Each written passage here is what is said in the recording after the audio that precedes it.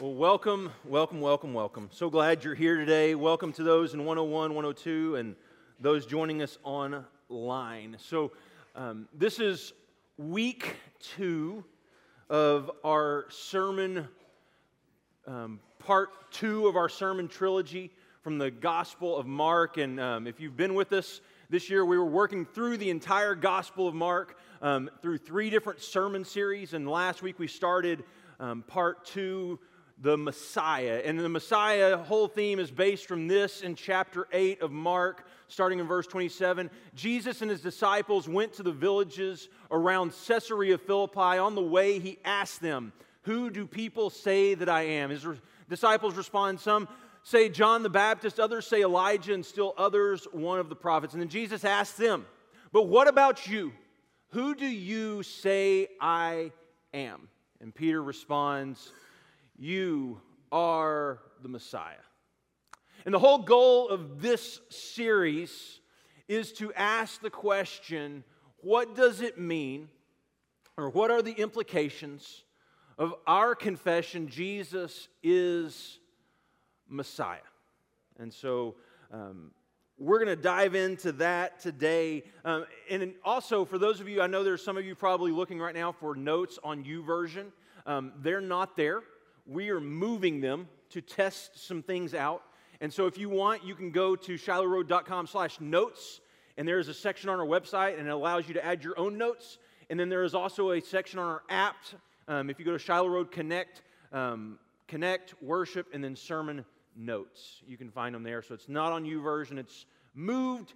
And we would love some feedback on how you're liking that over the next several weeks. And if everyone hates it, we'll go back to YouVersion. I know several people use that and like it, but we want to test this out. So what does it mean?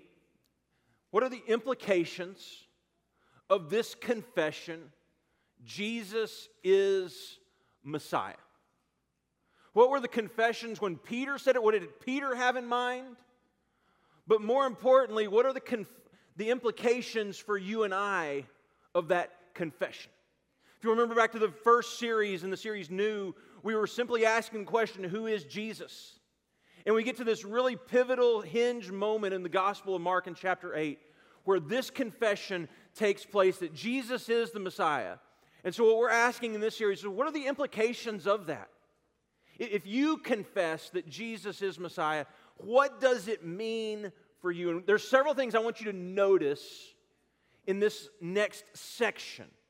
As we work through chapters 8, 9, and 10, kind of preparing us for something, there's a couple of different things that are happening. One, Jesus is introducing this completely upside-down kingdom. And one of the ways that he uses this idea of this upside-down world is speaking to us in paradox. Right? And if you are sitting here thinking, okay, I'm trying to remember back to middle school, high school, what is a paradox? A paradox is a seemingly absurd or self-contradictory statement or proposition that when investigated or explained may prove to be well-founded or true. So it's this idea that we say something and you hear it at first glance and it's like, that's ridiculous. That cannot be true. But the more you think about it, the more you process it, the more you look at it, there starts to be some truth that comes out of the statement. Some paradoxes that you could think of. If I know one thing, it's that I know nothing. Anyone ever hear that? Yeah, one or two? Yeah, some nods. If I know one thing, it's that I know nothing. Here's another one. Here are the rules. Ignore the rules. And then this one will blow your mind. Okay, ready? Ready? The second sentence is false. The first sentence is true. I'll just leave that with you for a couple minutes. Yeah. Round and round. Yeah. So Jesus is going to start using some paradoxes to explain this upside-down kingdom. This kingdom that doesn't quite make sense to us. And then the second thing is Jesus is on a journey. Right? Jesus is going somewhere. All right? So going back to verse 27 of Matthew 8. Jesus and his disciples went on to the villages around Caesarea Philippi. On the way, he asked them. And so over the next several chapters, you're going to start to see these phrases occur. On the way, along the road, on the path. And what I would like you to do, if you have a real like paper Bible, and if you don't, if you have these electronic Bibles, highlight them, circle them when you see these phrases pop up. Because they're going to pop up because Jesus is on this journey, and he's not just saying, hey, we're going down this path or this road. He's leading the way for his disciples and asking them to follow him on this path and on this way. So Jesus' teaching starts to become real to them. He's not just asking them to go and not going with them. He's actually leading the way and letting them follow. And now, understand this. Mark starts putting these phrases in along the way here, chapters 8, 9, and 10, to really draw our attention to it. But it's been happening the whole time. These disciples have been with him on this journey, walking with him, seeing everything that's been happening. And then we come to this point in chapter 8 where Peter stops and he says, okay, wait, I believe you are Messiah. Which, as we said, there's some really big implications, but Peter doesn't get there just real easily. This has been a journey, this progression as he's working through trying to make sense because, well, is Jesus this healer? Does he just have like supernatural power? Is he a prophet speaking for God? Or is he Messiah? See, Peter's learning these lessons, I think, along the road, but he's learning them the hard way. Not just sitting in a classroom where someone's telling him, here's what you need to know. He's actually walking this road and trying to make sense of it for himself. And you can understand that, right? There are some lessons you learn better through the experience of it than for someone just telling you. We don't, in our churches, probably need so much this just simply book knowledge for a lot of us.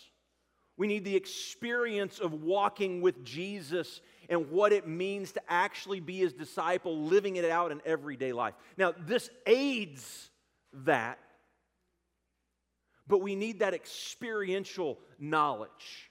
So, a couple things came to my mind when I was thinking. Actually, I had to ask my wife to think back for me because I can't think back anymore. But when I first met my father-in-law, we went hunting. Now, just some disclaimers. I grew up in Garland, Texas, and I played baseball and football. And one of the things I did not do is go hunting. And so guns were kind of foreign to me. And so my father-in-law says, okay, here's this rifle. We're going to go hunt pigs. So there's these feral hogs all over their property, and we're going to go take some out. And so he gives me this deer rifle, high-powered rifle, and says, okay, here's the basics of it. Shows me where the safety is and how to load it and unload it and all that. And so we go out on the creek, and we're looking for deer. And we get to this clearing, and we see this herd of pigs. He says, all right, let's be really still. And we're going to wait for them to come out in the open. And we're gonna shoot. And so, don't have a lot of experience with this. And so I take the safety off, and I aim the gun, and I shoot. And I like to think, shooting into that big of a herd, that I hit something. But nothing dropped. But I still think I hit something. And so he goes, okay, go ahead and reload. And I'm going to go around this creek bank, and I'm going to chase them back out into the open. And when they come back into the open, you shoot. And so he goes down, and he chases them out, and I shoot again, and I think I hit something again. most likely hit something. And then he comes back, and we're standing around. He goes, okay, now do you remember how to reload? And I said, I think so. And he says, is your safety on? And so he's standing right here, and I'm standing right here, and I have my gun fixing to hand it to him. And he says, is your safety on? And I said, yes. Boom.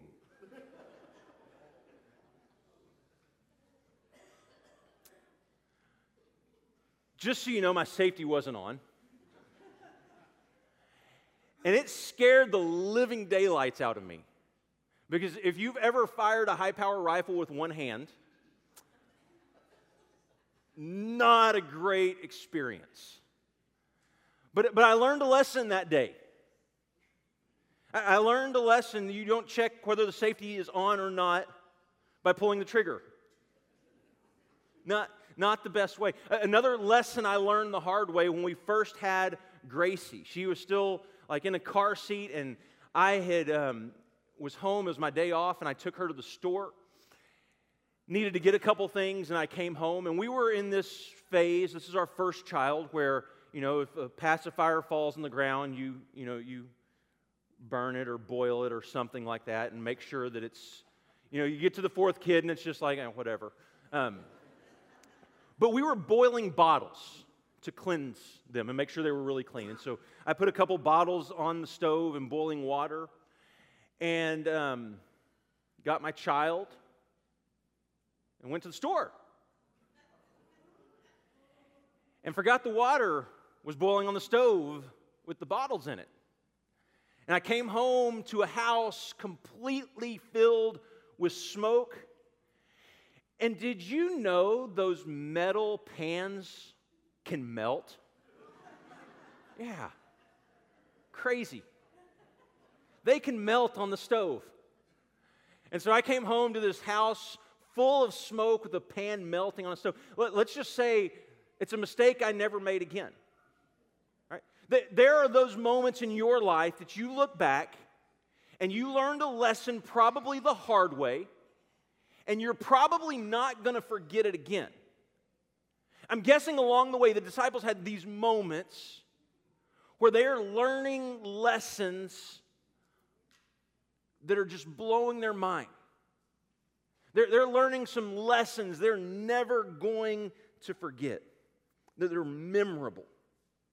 And so Jesus and Peter have this moment where Peter makes this confession, you are the Messiah. He believes that. He's learned that. He's fixing to start learning the implications of that. And right after this confession, this happens. He began to teach them that the Son of Man must suffer many things and be rejected by the elders and the chief priests and the teachers of the law, and he must be killed and after 3 days rise again. He spoke plainly about this, and Peter took him aside and began to rebuke him. But when Jesus turned and looked at his disciples, he rebuked Peter, "Get behind me, Satan. You do not have in mind the concerns of God, but merely human concerns." So there's this crazy moment where Peter says, I believe you are Messiah. And because I believe you're Messiah, there are some implications that are really important. And Jesus tells him that I'm going to die, I'm going to have to give up, lay down my life, I'm going to be rejected by the religious people, and I'm going to die. And Peter says, no, that's not going to happen on my watch. I'm not going to let that happen. Which, to me, I would think, bravo, Peter. Someone's going to stand up and someone's going to fight for Jesus and do what's needed. But Jesus looks at him and he says, "Get behind me, Satan." Why the swing? Why? Because, see, here's the deal. And Peter understands this. Messiahs don't die. And a Messiah that did die would be proved a false Messiah.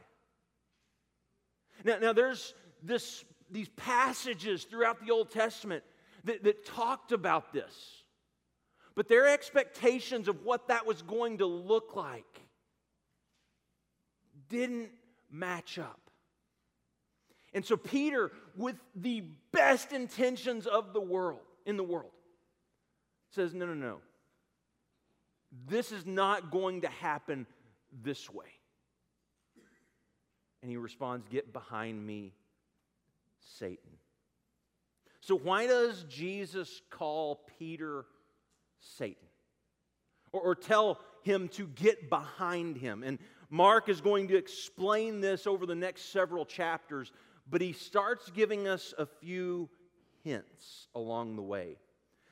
One of the things you'll notice in verse 31 and 33 is what Mark calls Jesus, or what Jesus in those passages calls himself.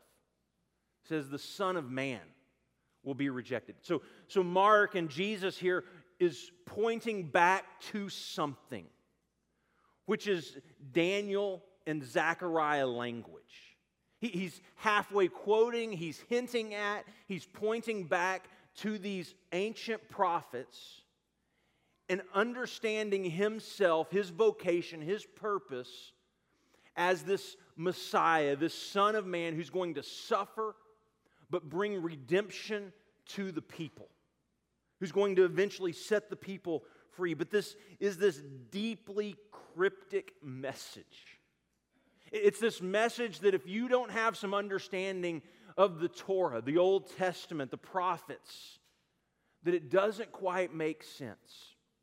One of my favorite shows, and I became a huge fan of it in college, was Seinfeld. Any Seinfeld fans in here? Some. So I have a really bad habit. I will quote Seinfeld all of the time. Someone will say something, and something from Seinfeld pops into my mind. This last week we were talking about what we wanted to do for Mother's Day here as our church. And the first thing that popped to mind was George sitting in a diner, and he had received a card. He had given a guy named Tim Watley Yankee tickets. And Tim sends him this card that says, a donation has been made in your name to the Children's Alliance. And George gets so upset and says, don't you see how wrong that is? I gave him Yankee tickets, and he gave me a card saying, I've given your gift to someone else. The people who are Seinfeld fans are watching and they're imagining this. George's response is for Christmas, he gives everyone a donation to the Human Fund. He makes up an organization called the Human Fund. It says it's money for people, and just gives these cards to people as Christmas gifts. Which backfires. It's hilarious. But so I have this really bad habit of my wife will say something. My wife is not a Seinfeld fan. She gets annoyed when I watch it most of the time. But she'll say something and I'll quote Seinfeld. And I get frustrated that she doesn't get it. Like, that was the most beautiful use of a quote ever, and you missed it. Okay? So raise your hand again, Seinfeld fans, so I can, okay, there we are. I'm just taking, yeah. I just need to know who I can quote to and feel safe, okay?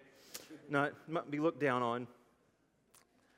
But Jesus here is in a way pulling back some of those references, and he's saying, I need you to get this. I need you to understand, because remember, he's on this journey, and he's not just saying, hey, I'm going somewhere. I'm sorry.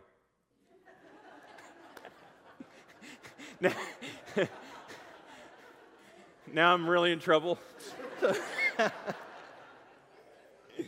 Where were we? Yes, I'm in trouble. That's right. You need to get this. Yes, I want you to get this. That this is my vocation. This is how I see my purpose. I'm going to come into this world.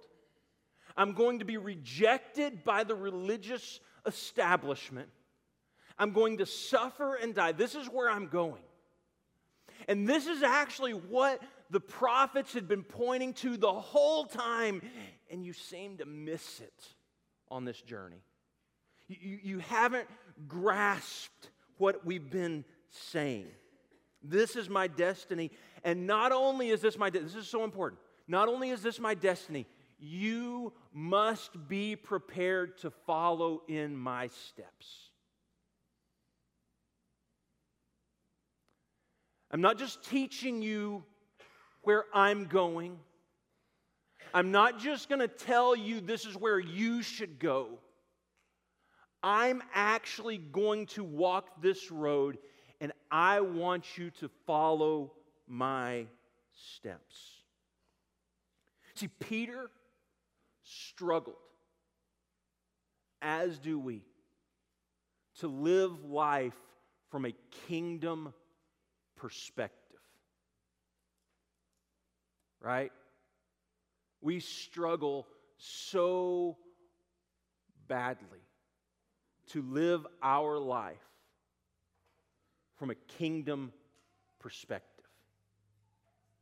Because what Peter falls trapped to, you and I do as well. We look out and we think this is the way things are supposed to work. If you want the kingdom, then we're going to have to stand up and fight for it. We're going to have to make sure we impose our will. And force is the only way to achieve it. And Peter finds himself in this moment where he loses that kingdom perspective. And what Jesus says is anything that is in opposition to my way must be called out for what it is. It is the spirit, the voice of Satan, the evil one, the accuser, and it must be ignored to see things from that kingdom perspective.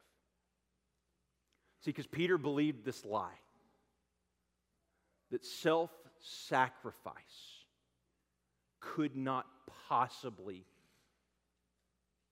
enter or bring on the kingdom. There had to be a different way than laying down your life and dying. There has to be a different way. You cannot give up and expect the kingdom to come in power. Do you remember back in Seth? Fantastic job reading this morning. So proud of you. But those words that Seth read, these words, this Christ hymn, where Jesus says, I had the power of God, and I chose not to use that for my own advantage. I laid it down. I sacrificed it, willing to die on a cross to give life to this world. Here, Jesus in verse 34 says, "Then he called the crowd to him, along with his disciples, and said, 'Whoever wants to be my disciple must deny themselves, take up their cross, and follow me. For whoever wants to save their life will lose it. But whoever loses their life for me and for the gospel will save it. What good is it for someone to gain the whole world, yet forfeit their soul? Or what can anyone give in exchange for their soul? If anyone is ashamed of me and my words in this adulterous and sinful generation, the Son of Man will be ashamed of them when he comes in his Father's glory with his holy angels.' And he said to them, 'Truly I tell you, some who are standing here will not taste death before they see the kingdom of God has come with power.'" So Jesus pulls this crowd. He has his disciples. He's just rebuked Peter. He pulls this crowd together. He turns to them and says, "Okay, if you want to follow me, we might walk out this door, and we might pick up a cross and we might walk to the top of the hill and be crucified there. Are you really wanting to be my disciple? Do you really want to follow me? Do I mean that much to you? This is not a road I'm going on and just telling you about. This is a road, this is a path I am asking you to follow me on and become like me on. And for this first century group of followers, this was a very real cross. This was a Roman crucifixion. And for us, we've tried to make it just this representation that you're supposed to just die to yourself, but it's so much bigger what Jesus is asking his disciples to do. I'm literally asking you to lay down your life. Be willing to give up your life for me. Do you still want to follow me? Do you still want to be my disciple? Do I mean that much to you? Are you that in love with me that you'll do whatever it takes for the kingdom to come in power? And here's the crazy thing, is he says his kingdom's going to come in power through him laying down his life. And I don't know about you, but it seems so upside down.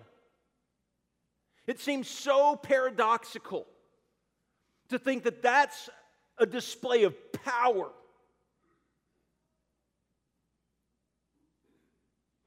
Being crucified.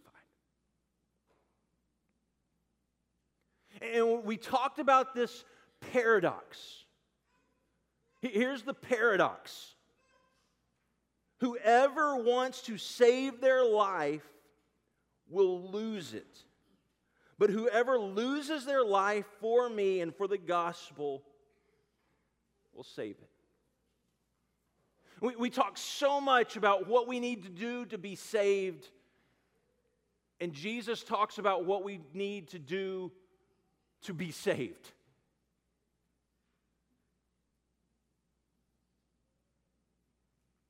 It's this surrender. It's this giving up your will and your way. See, here's the thing. You can work and work and work and work and work and work to give yourself a better life. Because in our mind, there's got to be a better way. Death, surrender cannot be the answer. We have to find a different way to get there. We need power, or we need position, or we need the right relationships, or we need politics, or we need money, or we need to work hard to get ahead. We need strength. We need intellect. And Jesus says, no, there is another way. Okay, well, where is it? Come and follow me.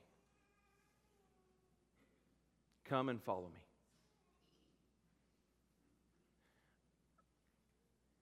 I don't know about you,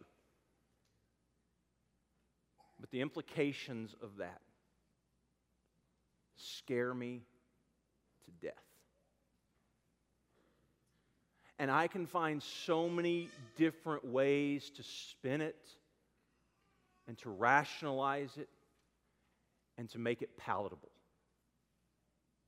Something that I can deal with. But what he promises in that moment, if we're willing to surrender, to die, to lay down our life, that he will fill us up and his power will then be made perfect in our weakness. There is a different way. It cannot be a cross. It must be a throne.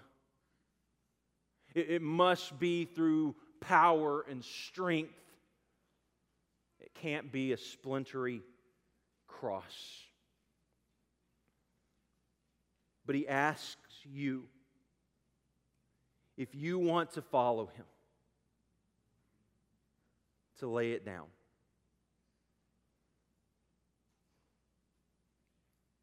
To give it up. To say and to understand there is a better way. the Jesus way. See, and here's the danger of not following, is that you could forfeit your soul. Remember verse 36, he says, "What good is it for someone to gain the whole world, yet forfeit their soul?" And my whole life I've heard that. And I've thought, okay, so we come to the end, and then we lose our soul because we've done so much. Understand this. The truth is, you forfeit your soul long before death. And the truth of it is it's this slow, gradual fade day by day, where we give our hearts and our minds, our strength, and our soul to things other than Jesus. And I'll just tell you, just completely honest, it's one of my biggest struggles. My guess is it's one of your biggest struggles. Because you wake up every day not thinking, you know what? Today I'm going to chase after some things that really, probably in the grand scheme of things, don't mean that much to me. In the long run, I mean, they're not bad in and of themselves. They're good things. But I'm going to give my heart and my soul to them. And there's this slow, gradual fade. Close your eyes for me for a second. Can you remember back to when you were baptized?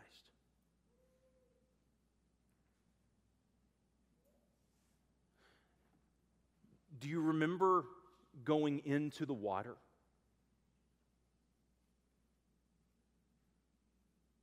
Do you remember coming out? I remember back for me. And going in, there was this fear, but excitement of I'm now a part of something bigger than myself. This body of Christ that's transforming and changing the world. And you came out of that water, and there was this passion and excitement of, man, we get to be a part of this. This is amazing. God has invited us into this journey. And then day by day, that excitement slowly fades away. And it's no longer this adventure of, oh, I can't wait to be a part of this. It just becomes another level of your identity.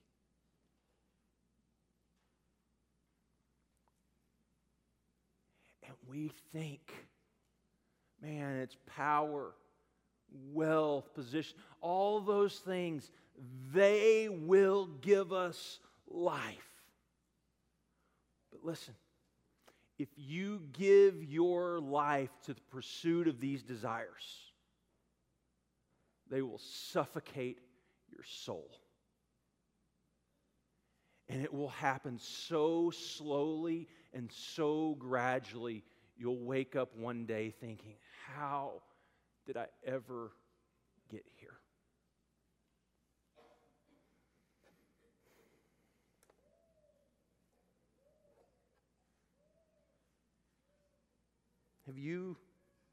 Have you lost sight of that first love? Have you given up that the way of Jesus is still the way to life? Thinking there has to be a better way. This couldn't possibly change the world. And I ask you just to remember back. Not just to your baptism, but Jesus' baptism. This baptism on a cross where He laid down His life and was raised because we believe. Listen, the reason we're gathered this morning is because we believe that moment changed the world forever.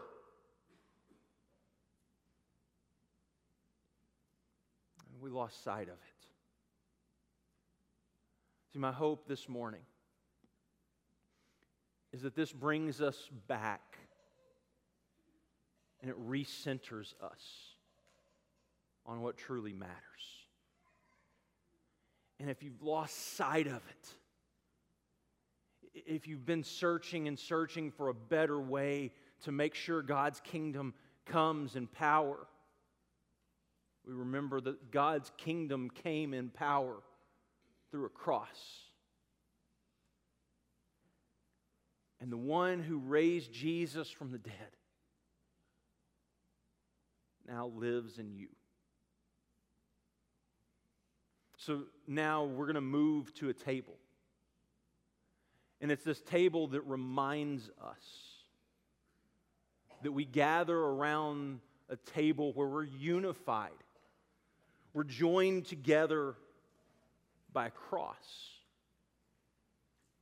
Regardless of where we're from, regardless of what's going on in our life,